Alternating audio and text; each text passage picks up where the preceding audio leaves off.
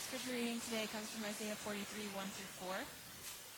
But now thus says the Lord, He who created you, O Jacob, He who formed you, O Israel, fear not, for I have redeemed you. I have called you by name, you are mine. When you pass through the waters, I will be with you, and through the rivers they shall not overwhelm you. When you walk through the fire, you shall not be burned, and the flame shall not consume you. For I am the Lord your God, the Holy One of Israel, your Savior. I give Egypt as your ransom, Cush and Seba in exchange for you. Because you are precious in my eyes, and honored, and I love you. I give men in return for you, peoples in exchange for your life. This is the word of the Lord. All right, good morning. I almost feel like I don't want to preach right now because that was just so good. I don't want to ruin it. So thank you, Peter and Jessica. That was amazing. If you are in your Bibles, we are in Isaiah chapter 42. Mark did the first half last week. Let me screw this up. Mark did the first half last week. So we are in verses 18, and we're going all the way to the end of 44. So we've got a lot of ground to cover. So let's buckle up and let's go. Last week was in Isaiah, we talked a lot about how God is a God of comfort for us. And that's good. That's good news to sit in. That's good news to understand and rest in. And up until this point, everything's been fairly positive. We've talked about how God is active and mighty like a warrior, leading his people through rough terrain and rough places. There's a new song of praise that starts to come in from the ends of the earth. Praise to the Father, praise to Yahweh. And the prophet here, Isaiah, hopes that Israel will respond by becoming the servant of God. But that by having God's word among them, that they will continue to be the blessing to all the nations. That they will continue to know that they are called to be a different people so they can be a blessing to the nations around them. By having experienced God's justice, mercy, and righteousness throughout history, they can now start to share really who God is. This is what God's done in our lives. This is how God's redeemed us. This is the testimony of Israel to the nations, that God is a God of justice, of righteousness, of mercy, and of shalom. But we see here very quickly in verse 18 that the tone changes pretty quickly. The tone changes so fast. They respond instead of worship and thankfulness to God, they respond in accusations. So the big idea today that we want to talk about is this. Let's see if this will work. Big idea. God's enduring faithfulness to his people changes everything. God's enduring faithfulness to Israel, to his people, changes everything. So, verse 18, let's just kind of start going through this. One thing I was really tempted to do is you could almost make 8 or 9 mini-sermons out of this passage. So, I didn't want to do that to us today. So, what I want to do is I want to kind of highlight some of the sections, what is going on in the history of Israel's history, and then make a couple applications at the end, and then we'll be done for this morning. So, the first thing that we see is that Israel only has one hope. Israel only has one hope. Verses 18 through 25 really starts to talk about how now that God has done a lot of great things to Israel, Israel should now say that God is the king of history and become the servant that they were supposed to be. Right? They were supposed to be the servant of God's justice, of God's law, of God's rule to the nations. But we realize very quickly that Israel is still purposefully blind and deaf. It starts in verse 18. Hear you deaf and look you blind that you may see. Who is blind but my servant and deaf as my messenger whom I send? He sees many things but doesn't observe them. His ears are open but he doesn't hear. So here is the current state of Israel. They are purposefully, willfully blind to the word of God. God has been providing his instruction in his ways, but his people, even though they perceive it, even though they can hear it, they have ignored it. God's law The purpose of God's law is to do a couple things. First, it's to generate justice, generate righteousness, and generate shalom among his people. That's the purpose of God's law, right? We've seen several times in the Old Testament how God's law was set up in a certain way to provide this shalom, this rest, this way of life that God actually intended. And every time Israel has looked outside of that way of life, the way of life was meant to be a reflection of who God is, what he wants for his people, and he wants flourishing, he wants peace, he wants righteousness among his people. But every time, Israel has failed to embrace it. God's people here, we see that they are still kind of, in verse 22, but this people is plundered and looted. They are trapped in holes and hidden in prisons. They have become plunder with none to rescue, spoil with none to save, restore. This is a straightforward metaphor of the exile in Babylon. They're stuck. They're in prison. They are sent away. They've lost some of their identities of who Israel is supposed to be. But this exile in the life of Israel was meant to produce repentance. But instead, it has produced accusations. They start accusing God. They start saying, the exile, like, God, you have neglected us. You have forgotten about us. Maybe you're ignoring our cause. Maybe you're actually against us right now. Look at what's happening around us. Babylon, they're rich. They're doing well. Maybe the gods of Babylon are the actual true gods. And here, we're in exile. We're scattered. We have no land. We have nothing. So it's meant to produce repentance. And the only way to get any relief from misery or oppression in this sense is to hear and to see that God's law is meant to lead to life, justice, and shalom. Though they need rescue, there is literally no one to say, send them back, rescue us. There is no one to mediate on their behalf. Looking on the frightful events of this exile, Isaiah knew in this section that not even suffering and trauma on this kind of scale would bring a true change of heart. So, a different act of God will need to happen. And we'll see that come through. So we kind of start out with this very negative tone here, right? We start out by saying, God is telling the people of Israel, you are deaf and you are blind and you are doing that on purpose. Listen to God's law. I want to magnify my word. I want to magnify who I am and what I've said. Listen. Please listen. But then we see a shift. And this is part of what was read this morning. The second thing is Israel, God's active care and concern for Israel. This is what we're going to start describing. Okay? And if you've grown up in church, if you've grown up in Christianity, these are some very comforting verses to us. But we also have to take under consideration that Israel is under exile right now.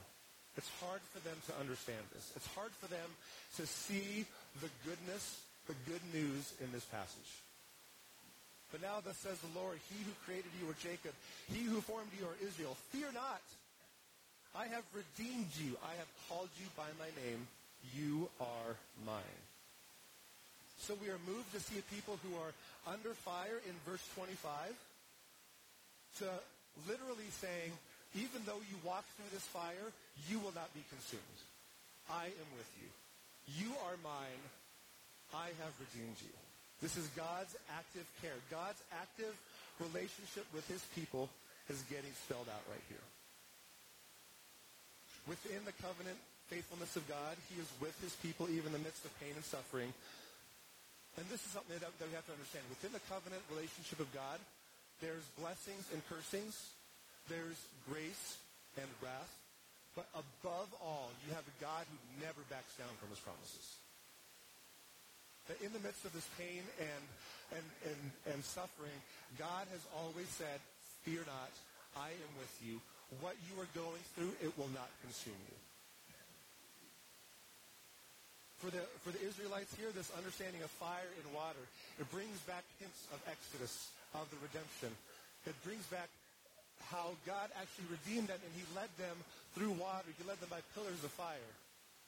Don't forget, I will always be with you. Remember what I've done in the past. And then we keep reading, and it gets kind of weird, I'll be honest here. When I first read this, I don't know if you ever get offended by what you're reading in the Bible. You probably should. Like, there's times where in my mindset and my lens, I don't like certain things. Okay? So let's read this. I think this is going to be one of those things. For I am, in verse 3, I am the Lord your God, the Holy One of Israel, your Savior.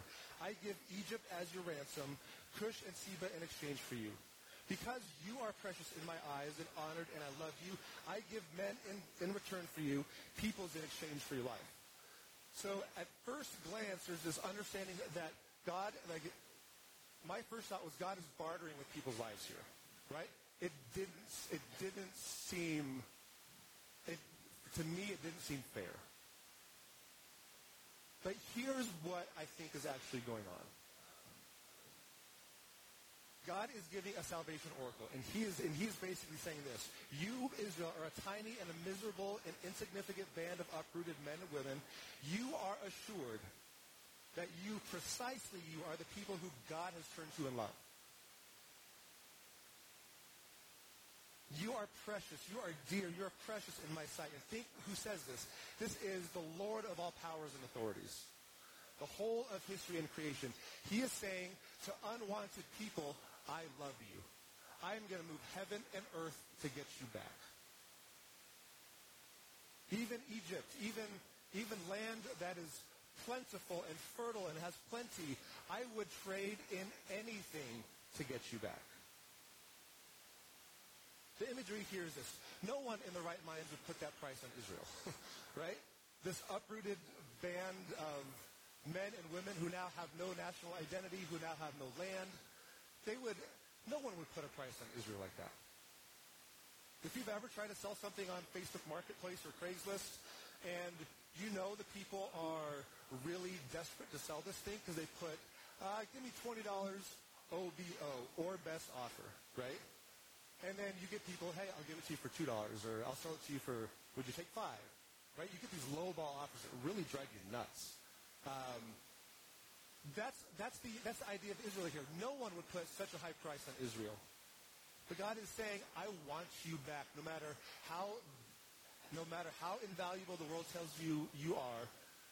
I value you. You are precious in my sight. I would give Egypt all of its riches and all of this land in exchange for his people. There was a substitution taking place here.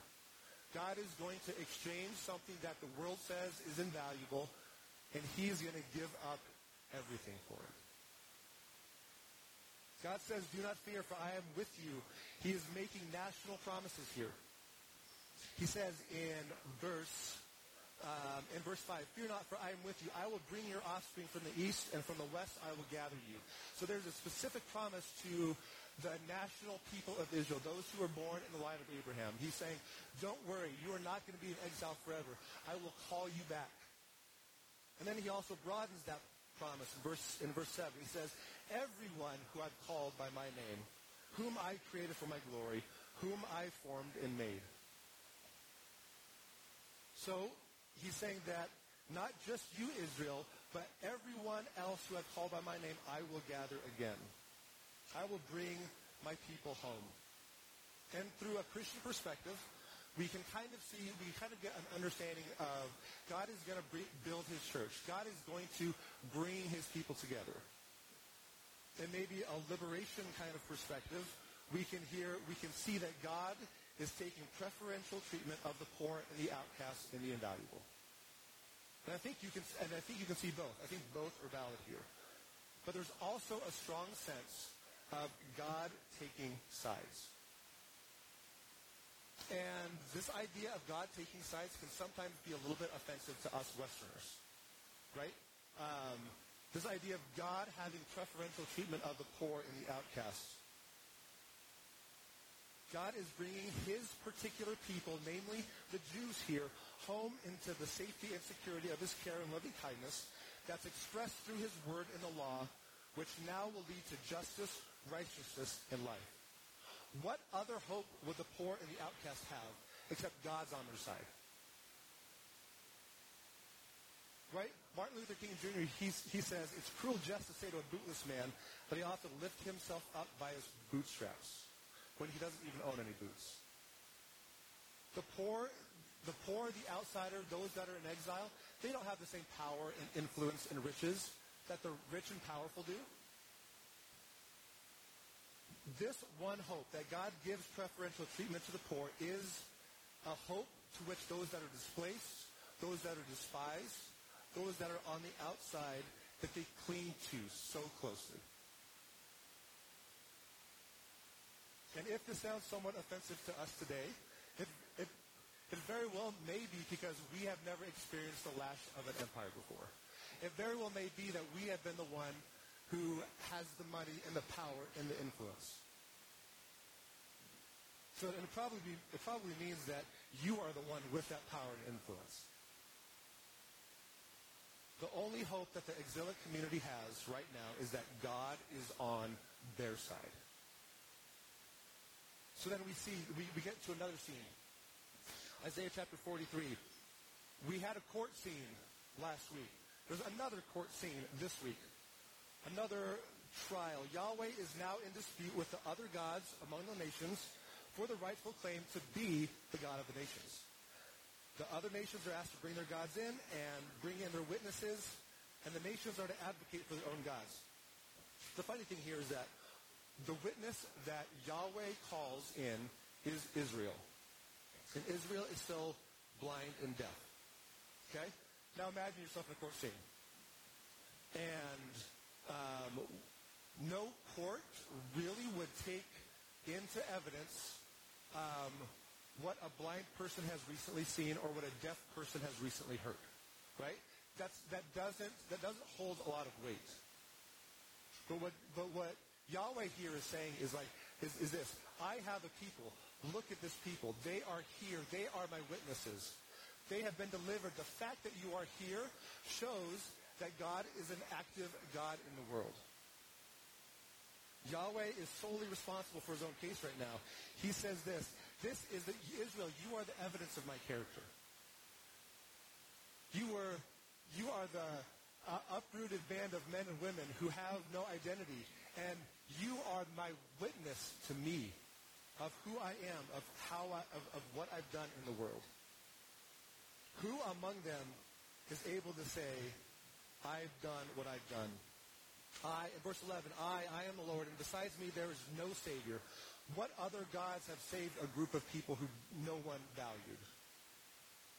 I declared, and I saved, and I proclaimed, when there was no strange God among you, and you are my witnesses. Also henceforth I am he, there is none who can deliver from my hand. I work, and who can turn it back? Other nations in the world, try to undoing what I've done. Other gods of the nations, try undoing what I've said. No one can do it. So God proves himself to be the God of the nations here. Next section, a second Exodus. 43, 14 through 21. Thus says the Lord, the Redeemer, the Holy One of Israel, for your sake I send to Babylon and bring them all down as fugitives, even the Chaldeans and the ships with which they rejoice. I am the Lord, your Holy One, the Creator King, your Israel. Verse 16, here's where it gets really good. Thus says the Lord, who makes a way in the sea, a path in the mighty waters. Sounds like Exodus, right? A path in the mighty waters, who brings forth chariot and horse, army and warrior. They lie down, they cannot rise. They're extinguished, quenched like a wick. But don't remember those former things. Don't remember those former things. Don't focus on those things. This is these little hints that we've gotten all throughout these chapters so far now come full force to this. He now says, we've established the fact that I am God. Set. That's a fact. I am Yahweh. No one can undo what I've done. I have rule over other nations, and I will deliver you. But I'm also holy. So this is what you need. Before you had a mere national liberation, You were rescued from oppression. You were rescued out of Egypt. And that wasn't enough. You have continued to sin. You have continued to rebel. You have continued to worship after other idols. Don't look on the past. God is going to do a new thing. Verse 18. Remember not the former things, nor consider the things of old. Behold, I am doing a new thing. Now it springs forth. Do you not perceive it? I will make a way in the wilderness and rivers in the desert. So no longer will you be wandering around for years in the desert without drink. I'm going to transform the entire landscape. I'm going to change it all. There will be a new and a better Exodus. One that turns arid deserts into fountains. One where instead of wandering in the desert, needing to find a drink from a rock, but one where I am outpouring my spirit to you. And you will be nourished and you will be refreshed. The past is very instructive of what will happen, but it's only a shadow. It's only a piece. It's not the real thing. And God is promising to do a new Exodus. But we still have to find out what that is. So let's keep looking here. 43:22 through 28. There's a backwards relationship. So the tone keeps changing in these passages. You have one of you are blind and deaf Israel. Get it together. Don't forget. When you pass through the waters, you will not be consumed because I have called you, I have redeemed you. And then it talks about how you are still my blind and deaf witnesses. And then it talks about how there's going to be a second Exodus where there's going to be a way of escape. There's going to be a new thing happening. Then it kind of goes back again.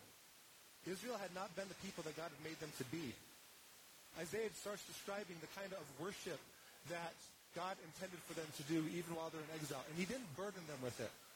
When you're in exile, it's kind of hard to do the sacrifices like you were used to. It's kind of hard to do some of the old rituals that you were supposed to do.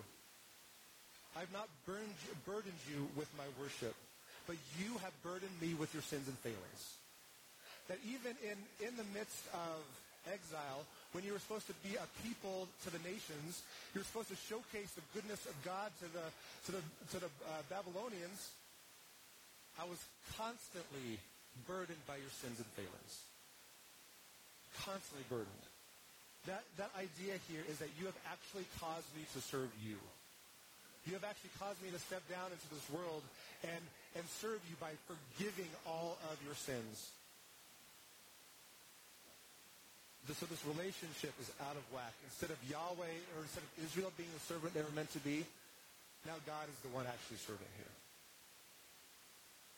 The whole relationship is out of whack. Their only option is that God will have to blot out your sins. Verse 25, I am he who blots out your transgressions for my own sake, and I will not remember your sins. That's the only way forward. The only way to understand this is that you have a God that forgives. There's nothing that Israel can do right now to get back in a relationship with God. Because of their stubbornness, because of their continued sin, God says, the only way forward is I will forgive you. And then chapter 44. It's better than the original. Right? It's like Dark Knight is better than Batman Begins, or Empire Strikes Back is better than The New Hope. There's times where the sequel is better than the original. Godfather 2 better than Godfather. I could go on for a little bit. God's outpouring of his Spirit, those are not debatable. I will not fight you on those things. Okay. God's outpouring of the Spirit is what actually finally causes his people to speak and hear.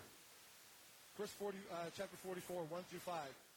But now hear, O Jacob, my servant, Israel, whom I have chosen. Thus says the Lord who made you, who formed you from the womb, and will help you. Fear not, O Jacob, my servant, for I will pour water on the thirsty land, and streams on the dry ground. I will pour my Spirit upon your offspring, and my blessing on your descendants. They shall spring up like the grass, like willows by flowing streams. This one, so we actually have a response from Israel. This one will say, I am the Lord's. Another will call in the name of Jacob, and another will write on his hand, I am the Lord's, and name himself by the name of Israel. They are actually starting to respond to the working of God by God's outpouring of the Spirit. The Spirit of God is what causes his people to be a confessional people. The Spirit in you, the Spirit in us, causes us to be confessional people. Now the people who have been silent are responding to the word of God.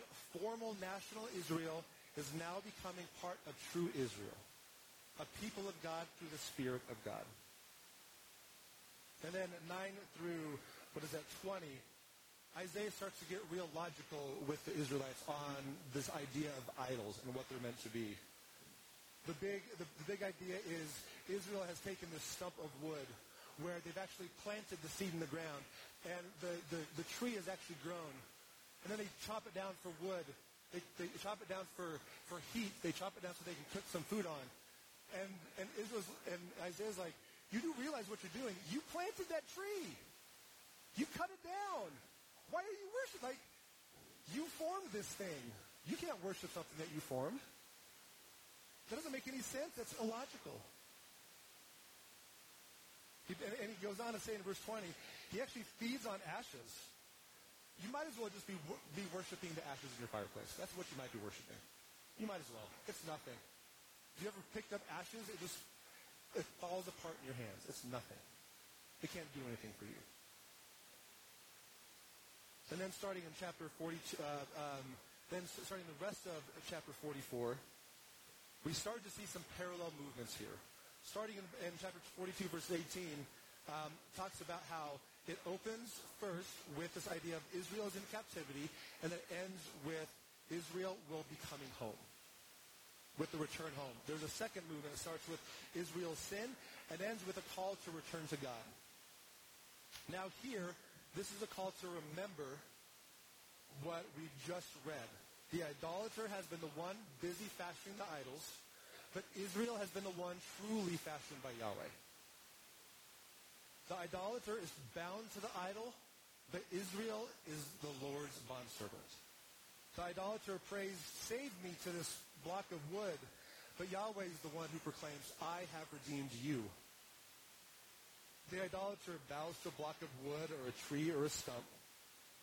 But in verse 23 of chapter 44, it says, because of what I've done, every tree will be summoned to rejoice and clap for who God is. Verse 23, seeing, O heavens, for the Lord has done it. Shout, O depths of the earth. Break forth into singing, O mountains, O forests, and every tree in it. For the Lord has redeemed Jacob and will be glorified in Israel. So instead of bowing down to a block of wood, what God causes is he causes a full restoration of everything. One where the trees, the mountains, everything in it rejoices. Don't bow down to that.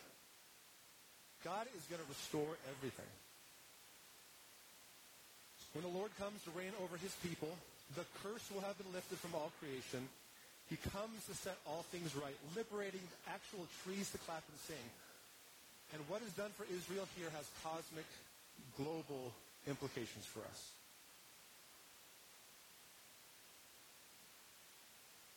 So what we want to do is we want to talk about a couple things. There's a couple points. That's this chapter in a nutshell, minus the 8-part mini-series. Okay? So we talked about here how God actually cares about the poor and the outsider. But he also cares about forgiving your sins. He also cares about restoring everything back to himself. So the first thing I want to go over real quick is this. The first thing that we can see is the church has been presented with a false choice of social justice or the gospel. It's either or, right? It's either we care for the physical creation of this world. We care that God is going to restore all these things one day. We care that people are outside of poverty. We care that people are healthy. We care that the poor are taken care of. Those are good things.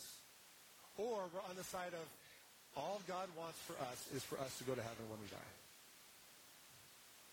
We're presented with this false either-or choice. But what God cares, as we've seen here, is that God does both. He's put in laws in the Torah that takes care of the wanderer. He puts in laws to take care of the poor. We've got gleaning laws that you can't glean everything on your property so that the poor, those that are wandering through, the immigrant, can be taken care of with food. He puts in the day of Jubilee, right? So that the gap between the poor and the wealthy isn't there forever. But he also puts in the sacrificial system that says, one day I'm going to be the one that's going to go through the water and the fire, and it will consume me. And it will overtake me. But it won't overtake you. I do it for your sake. The weak are not neglected, and there's laws in place to prevent systemic justice. They're not meant, Israel is not meant here to be attractive because of their power or money, but by this fact, that God, through his mercy, chose a small, insignificant family and nation to bless the world. And we seem to have been presented with this either-or choice. But the whole fulsome gospel says both. The full gospel says both. But today we especially in the white American church, we've largely abandoned the call to justice and instead replaced it with a primarily truncated gospel. Second thing, the world and its systems may tell you that you are insignificant and invaluable, but God has moved heaven and earth for you. The world measures you by what you can do for it, right? By what you can produce, by what output you receive or what output you give. If you make this amount of money, or if you can get this many views on a Facebook video, or if you're single, when are you going to get married, right? That's a value that's placed on you. Or if you're married, you don't have kids, when are you going to have kids? The world places another value on that. How old you are, right? Like, I've worked in HR for 12 odd years. There's rules in place to prevent discrimination from some of those misplaced value propositions, right? Your only value to us as a company is basically going to be if you're a white guy, if you're a straight white guy. That's where the world places value. If you're old, well, your value is not going to be. You're not going to be around long enough to be able to provide value to us. So we're going to go with a younger person. Or if you're this race, or if you're this gender, or if you're this orientation, this is why affirmative action was made. But know this, that just like how God would ransom up Egypt in exchange for Israel, who's an insignificant band of nobodies, he gave up something even greater in exchange for you. Just like how God made the exchange for his people, God continued to show that one day he's going to make an exchange that's going to be permanent. He's going to give up his son so that he could redeem this insignificant band of nobodies here because he values you. You are valuable to him. He moved heaven and earth so he could do that.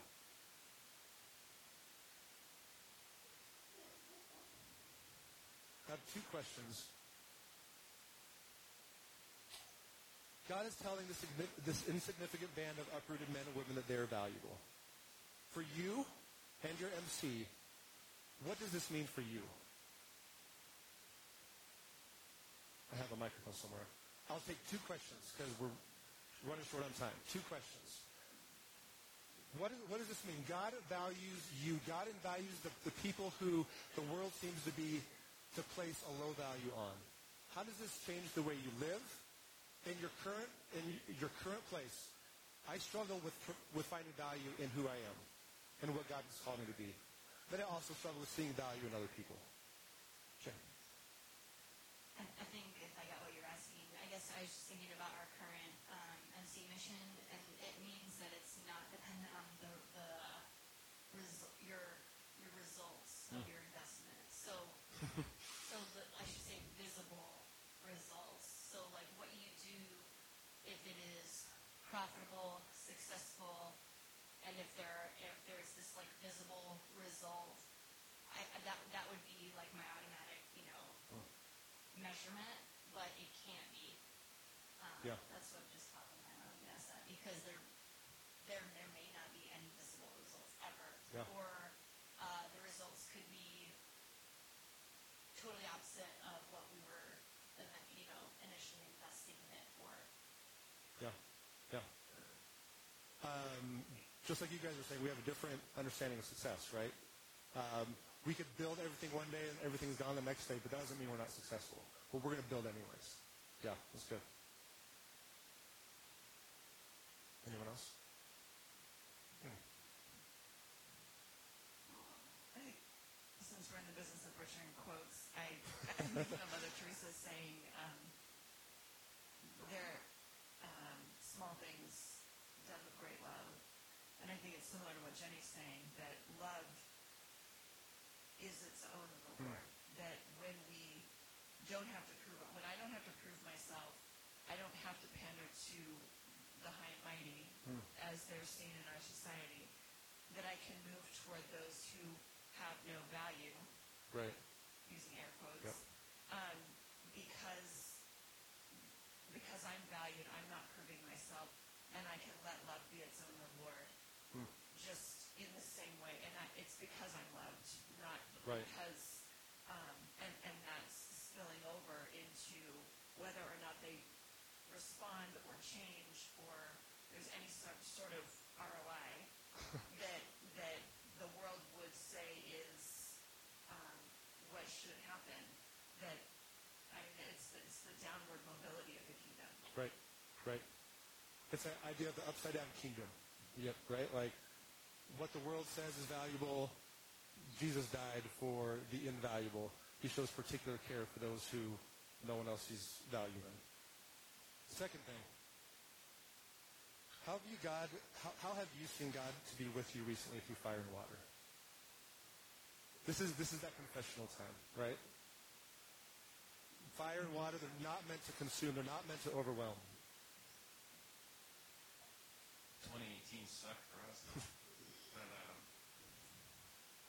when it was just our voting anniversary, we spent time reflecting where every negative thing that happened, God turned to good.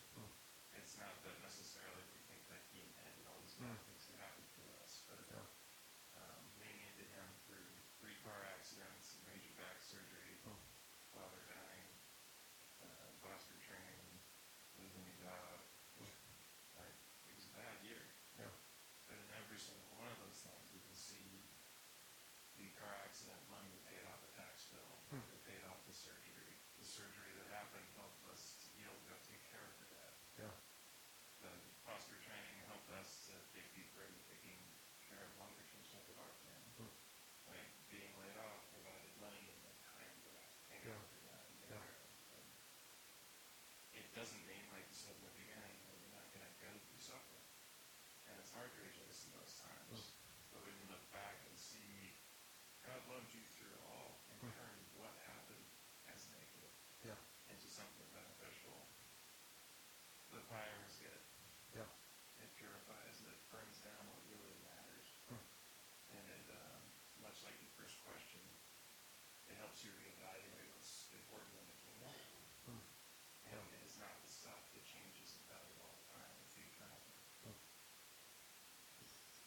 Yeah. Thank you. Tough.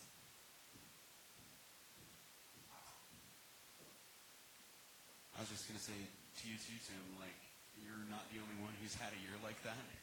And speaking of butchering quotes, there's a passage, I forget where it is, so I'm not going to try. But it talks about when you suffer, it is for your comfort. And it doesn't make sense at first until it goes on to explain, God comforts us so that we may then go on and comfort other people. So people like me and many others in the room that have had crappy years like what you're saying, and even to get to your question, like God has gotten me through those things, even though at the time they seemed insurmountable. Like I would never be done with it, or at least be done complaining about it, But I've seen how God has been faithful, and then that helps when I see other people hurting. If nothing else to say, I know how that feels. So yeah, I mean, God is faithful. There's a hymn that's based on those first couple of verses of Isaiah 43 that I remember hearing at a hard time in my life. So I've been thinking about it all morning now. That's good.